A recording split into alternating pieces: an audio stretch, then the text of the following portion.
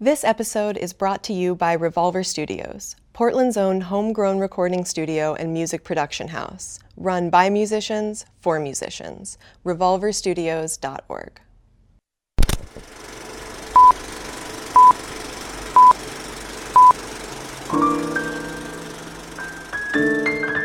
This is the Portland Film Podcast, and I'm your host, Molly Silverstein. Today we continue our screenwriting series recorded at the 2016 Portland Film Festival with the Perils of Screenwriting Workshop, Part 1. Panelists include Leslie Dixon, Laurie Craig, Randall Jahnson, and Miguel Tejada-Flores.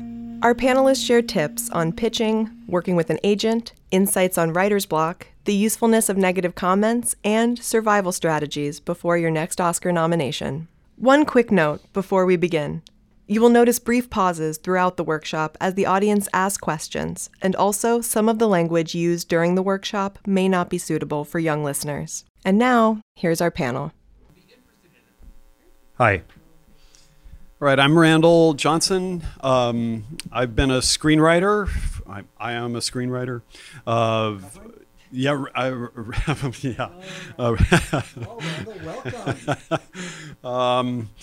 Gosh, I've been in this business for 31 years. I co-wrote The Doors and a movie called Dudes that Miguel produced way back when.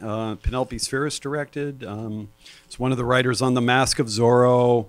Done some Tales from the Crypt and a bunch of other stuff that's sitting in the vaults of various studios. Arguably my best work.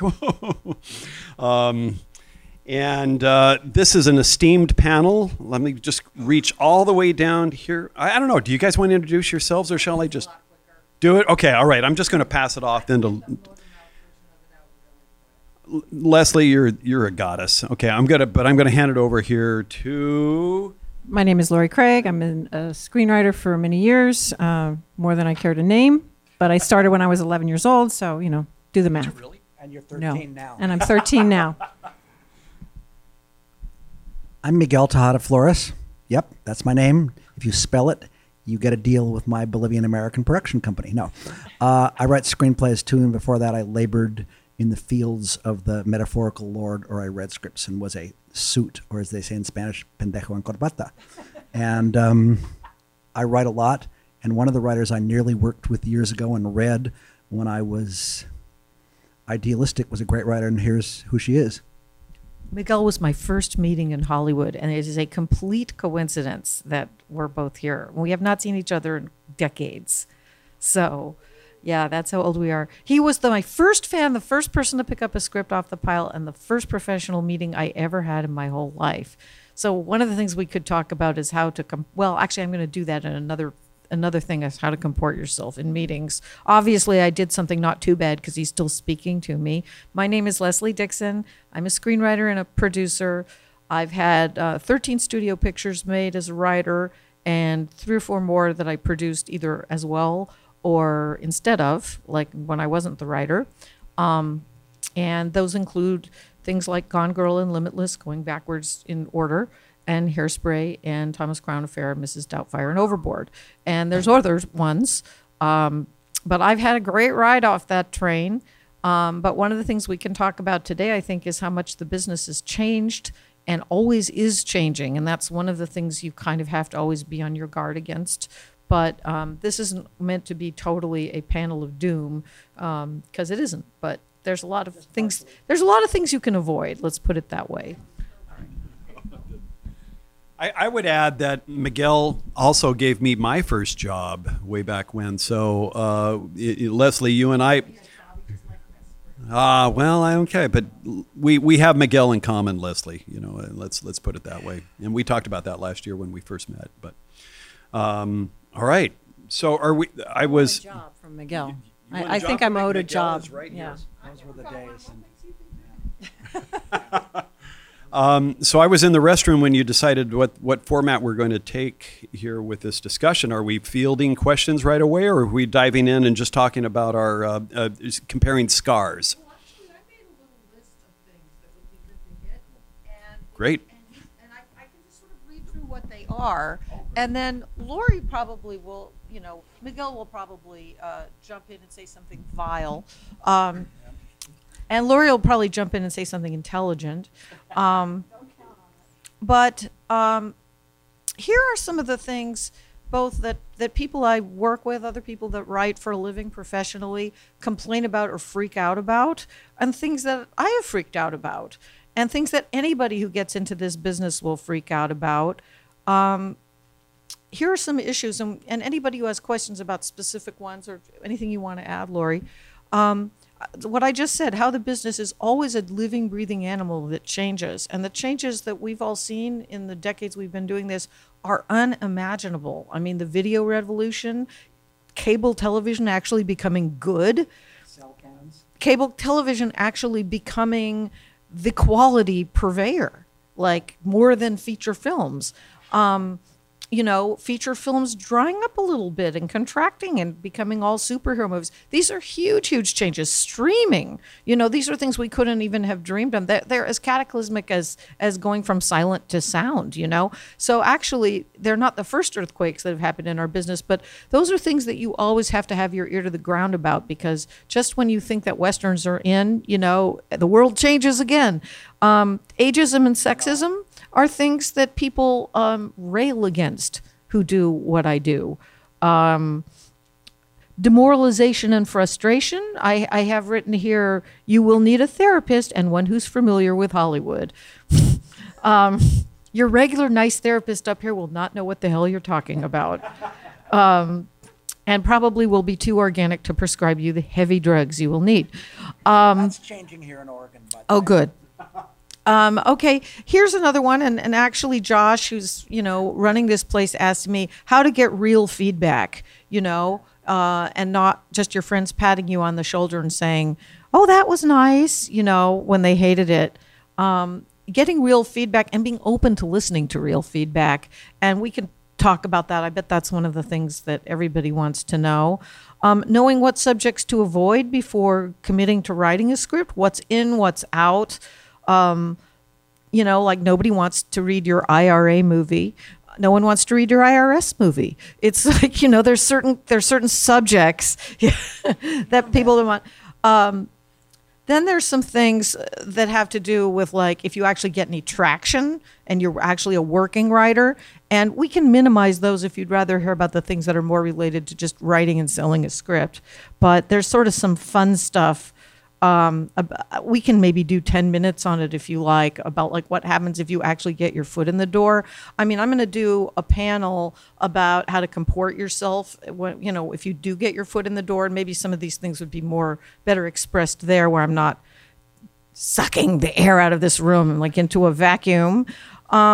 Claustrophobia and living too much of a virtual life, which is a danger for all of us, but a particular danger for people who write for a living, because you have to sit in front of your damn laptop all the time. Bad or inattentive agents, which can be really a killer, or ones that try to cheat you, which one person sitting on this panel has had a bad experience with that.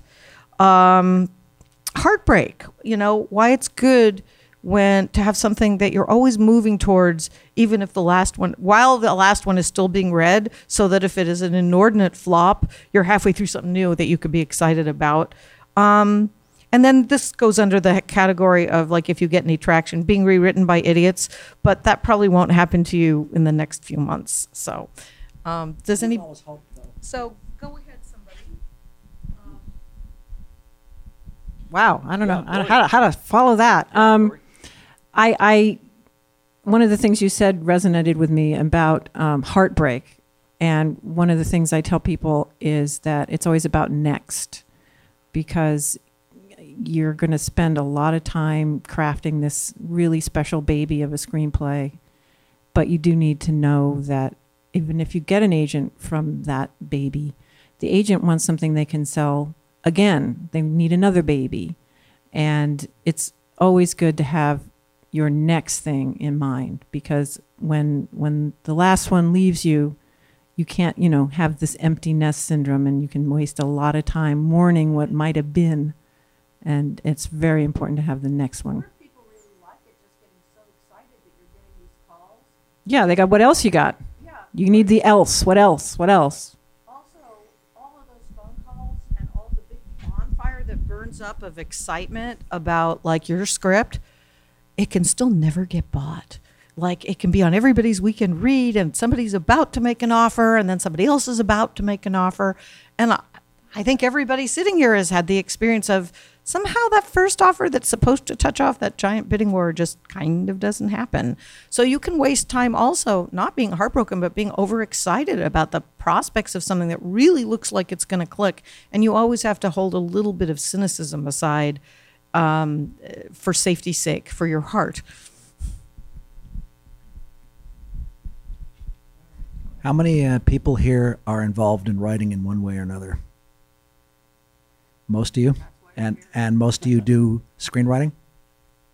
Just checking. So we are all on the same page, metaphorically speaking.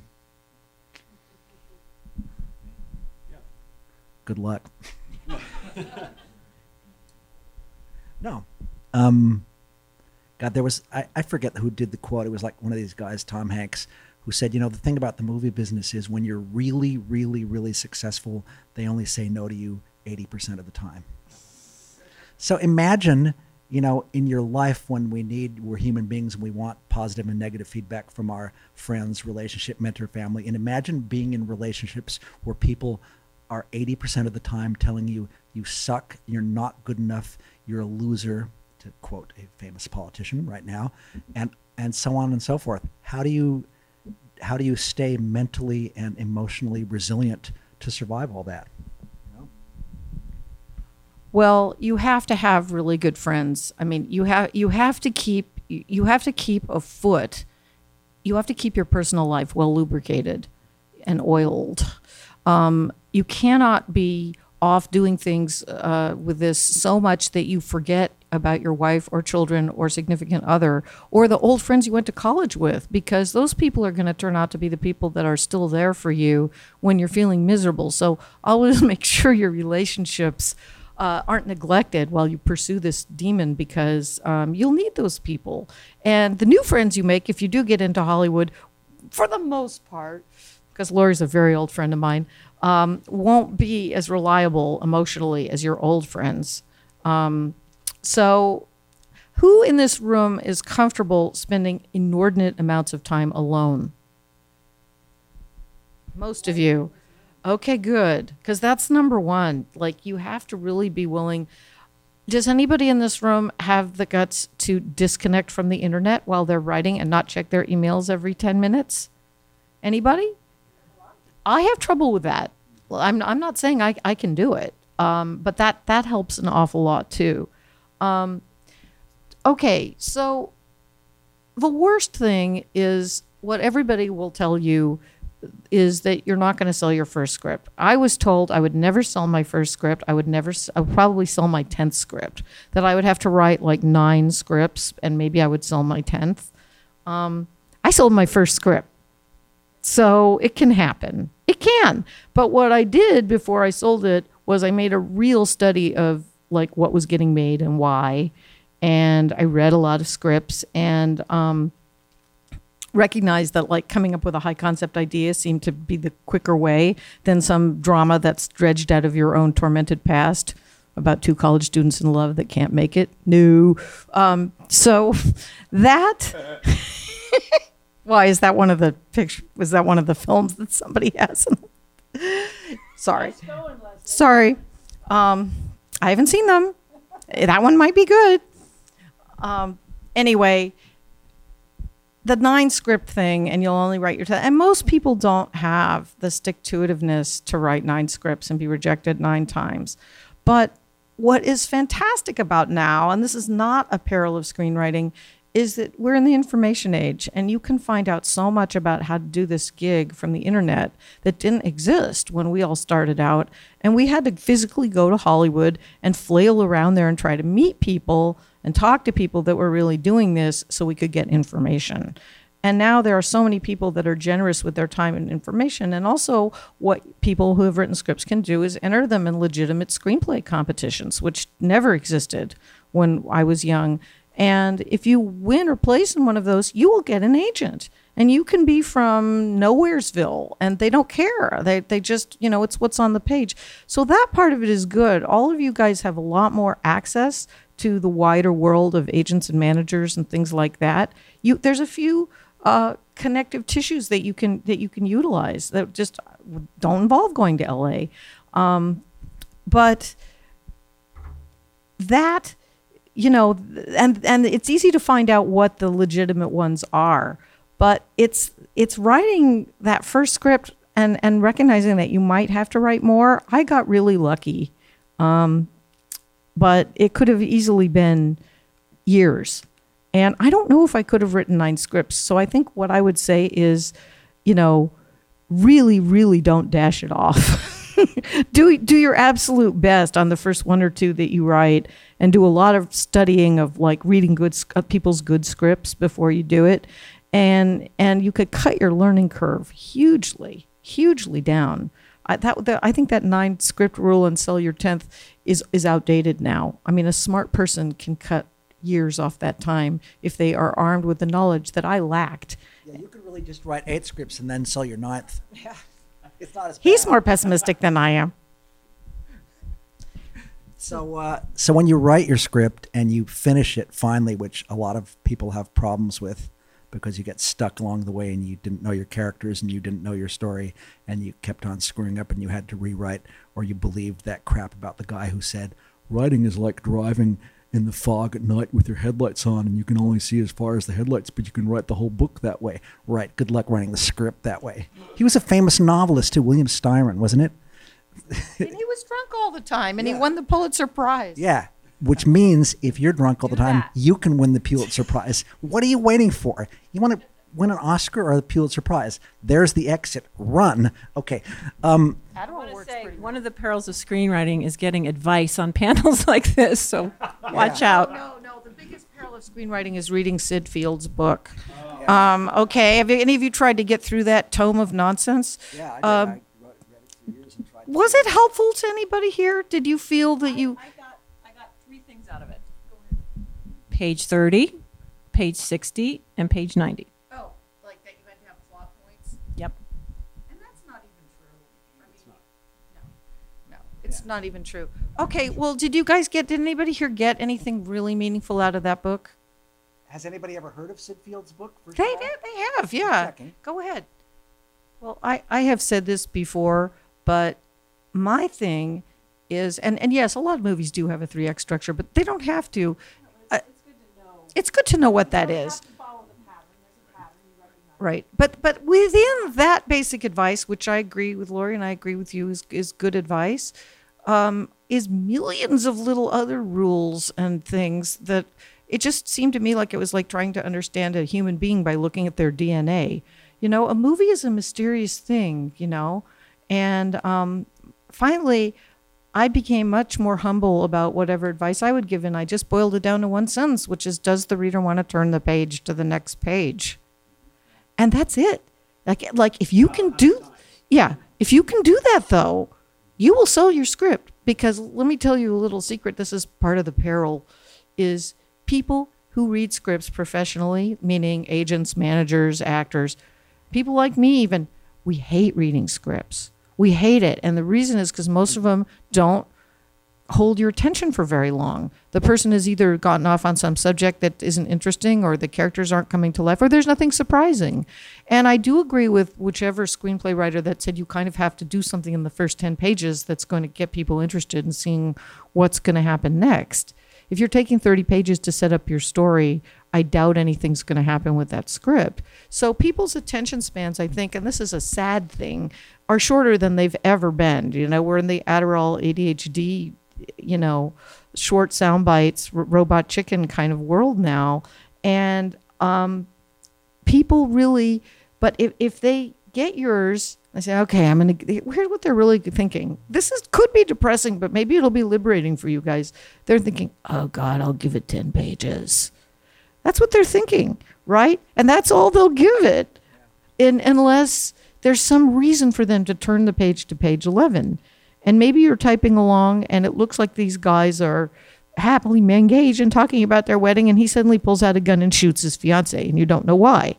Okay, I'm going to turn the page to see why he shot her. So I'm making that up, but it's just like, Ask an interesting question. yeah, here, go ahead. Huh? Interestingly, when I first got down there, I got a crappy little job reading really bad scripts that came over the transom in this you would not have even heard of this production company, I promise you. And we can talk later if you're curious. But it was just this little fly-by-night outfit. And the stuff that came in over the transom was so awful that it actually made me feel like maybe I could write something better. And I could, as it turned out. So reading bad scripts and then reading good scripts, I had to go to the American Film Institute because there was no internet and get a library card and check out scripts. Reading good scripts and bad scripts really helps snap you around a little bit. You see the difference very clearly between a screenplay by William Goldman and a screenplay, by some, housewife that thinks her divorce is really, really interesting and was working out her demons and anger against her ex-husband. There were just things where you find immediately. So that was the big school for me, was reading great scripts and then reading all the shitty ones that came into this place, none of which they bought. And I just began to develop a sense of what you need to do to keep the reader's attention. Even cheap tricks are better than no tricks. Can we quote you on that? Yeah. Cheap tricks better than no tricks. The problem I have with a lot of the systems that are out there is you have to learn a lot of new vocabulary about all the different story structures, or like they give it a new name for each little thing, and it's almost like you got to go to school to learn the product that they're selling you. And I tend to have a more seat of the pants, intuitive way of writing. Like Leslie said, it's like, is it interesting to me? Am I boring myself? Is there a reason for the scene to be there? Is it serving the premise? Is it an interesting premise? Is it asking an interesting question? Even just thematically, not who the character is or whatever, but like, what's this movie going to really be about? Like at its core, at its heart, is it something that I haven't seen before? If it's love conquers all, I've kind of seen that, but if there's a different way that love conquers all, then maybe I'll stay tuned, if that makes any sense. So I don't really spend a lot of time like analyzing, Campbell or any of the other systems that are out there, because it's too much work and I'm too tired. Yeah.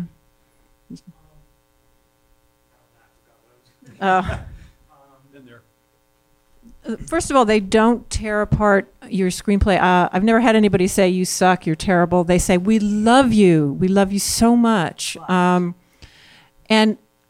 that's another peril of whoever, whose title was this? Perils of Screenwriting. Miguel's. That's your fault. Okay. One of the hardships in the snow is that it's hard to tell when people are telling you the truth, and so you tend to just assume everybody's always lying.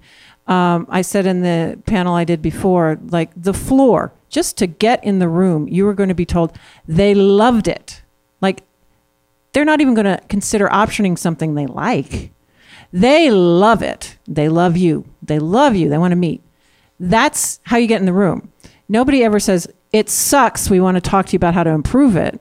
They love you until you get a call from your agent saying they think you've taken it as far as you can. So you tend to get a little jaded and cynical, so that when somebody's loving you, you don't believe it. And that's, I guess, one of the hardships or perils in this business. Sometimes whether you're taking a meeting in the studio or getting feedback from your friends, you're, as a writer, in a position where you have to deal with what people are telling you. And me, for years, especially, I started out early. I wrote a script or two, and then I wrote Revenge of the Nerds, and people thought I was a genius. Well, I was, but they didn't know it. So anyway, I would give my scripts to people for years, friends of mine, a bunch of friends, and I'd say, hey, tell me what you think. And honestly, it took me a while to figure out and be honest with myself. I wanted people to say, Miguel, you are such a fucking genius. This is so fucking great. And when they didn't, there were parts of me which would get defensive and freak out. And so essentially, years later. Sabotaging. Yeah, give me a fucking break. I was wasting my own time and theirs. So the guy who has a better way of saying it is Neil Gaiman in his 7 Rules for Writers or whatever he says, who's very, very cool and understands things about writing. And he says one of his rules are, he says, you give your manuscript, your writing, whatever to people. And he says, and this is what it means. He says, when you give your script to people, your manuscript, and they say something is wrong with it, and let me just tell you what it is and I'll tell you what it means.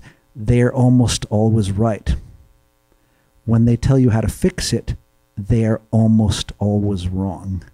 What that means basically is, and then there's a further catch to this, and he says before that, if you've written whatever it is and you're giving it to people, it's really a waste of your time and theirs to give it to people who don't either like or understand what kind of a story it is. So if I'm writing a disgusting hack and slash horror movie and I give it to somebody who just does kitty animation or Disease of the Week, tragic movies for TV, I'm wasting everybody's time. So you give your script to people. When they tell you something is wrong, people are not articulate. Most people cannot give good notes. Even the good ones who do it for a living often can't, and then they rely on armies of readers to do it for them, and the readers are frustrated and angry at everybody and blah, blah, blah. But when they say something doesn't work, when they say something's wrong, what they're really saying is, this doesn't work for me. Now you get into a big gray area.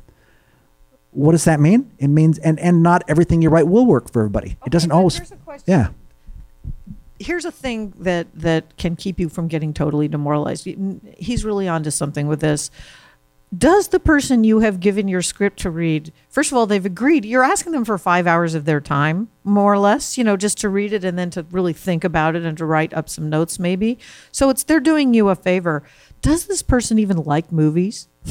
How many movies do they go to? 2 in the last year? That's not the person that should be. A film freak should read. Somebody that majored in it in college or just goes to the movies every Saturday and just loves it and is home all the time watching HBO. That person. So for one thing, if the person only reads novels and never goes to films, that's not the right person. They can't judge a screenplay. It'll seem like a really alien form to them. And then secondly, what you want is for 3 or 4 people to read it, and they can certainly identify what's wrong or what didn't work for them, let's say. They will not be able to tell you how to fix it unless it's the crackpot professional writer, maybe. But if there's a common tide of opinion, like if 3 out of those 4 people bumped on the same thing, then they're onto something, and you've learned something super valuable. You've learned what really doesn't work about your script. Now, if they all tell you something different, your script's either you didn't get to the right readers, or your script's a mess. But I've had incredible feedback that was very helpful and humbling to me when 3 different friends, of whom Laurie would frequently be one, would say the same thing didn't work for them. And then I just had to look in the mirror and face myself and say, all right, I got to fix that. So more than one person, to get feedback from is really helpful. Then a tide appears. I actually get upset if somebody says, oh, I really liked it. I'm like, tell me, give me some notes. Tell me what you loved or hated. Yeah. Weeks and then 4 weeks. It gets shorter and shorter. Each writing period gets shorter. So typically it's like 12 weeks, in the feature world, 12 weeks to deliver the first draft. They have a reading period that's usually about a month. They usually get back to you sooner than that. And then 4 weeks, 2 weeks. If it's not working, they'll cut you off before you ever get to it, and they won't let you ever get to those steps, and they'll replace you with somebody else. Or if you have really messed up, abandon the project altogether. Also, they play pretty fast and loose with those deadlines. I mean, you can't take 6 months to write something that you were contracted for 12 weeks. But I got into the weeds on a very challenging script recently that was worth staying with, and I was in constant contact with my producer. But I'm an experienced writer, and I've done this a lot. So for me to take 9 months to write a screenplay on an assignment is unheard of in my world. I've always been a monster, like crank it out. But so if you ever are taking longer to do something, or it's really difficult for you, hopefully for a good reason, because you feel you can dig deeper and really get something great out of it, remaining in constant contact with your bosses, right? call them and just say, here's what I'm doing. I just threw out half the second act. Here's what didn't work about what we talked about. I don't want to turn it in and have you disappointed. I'd like a chance to fix that before you see it. They'll appreciate that you're willing to do extra work. Which, by the way, is valid even if your boss is not someone who works at the studio, because he said when you were working for the studio and you have a reading period and you have to deliver it, and that means that actually he's referring to the 20th century, back when writers still got deals with studios, back when there still were studios, back when writers still got contracts. Now, of course, I hope you know we're living in the 21st century. The vast majority of movies are not written for studios. They're written for independent producers or people with no money or little money. They're still your bosses, so what she says about staying in touch with them is true. Hopefully most of you have decent writing contracts of a sort, but the concept of writing for a studio is kind of a dinosaur-like concept. Thanks for listening to the Portland Film Podcast. Join us again next week as we continue our screenwriting series with part 2 of The Perils of Screenwriting. If you enjoyed this week's episode, you can subscribe on iTunes, like us on Facebook, follow us on Twitter, or visit us at theportlandfilmpodcast.com. The Portland Film Podcast is a Portland Film Festival production, produced and edited by Misty Eddy. Our associate producer is Sean Connolly, sound engineer Paul Dillon, and I'm Molly Silverstein. See you next time.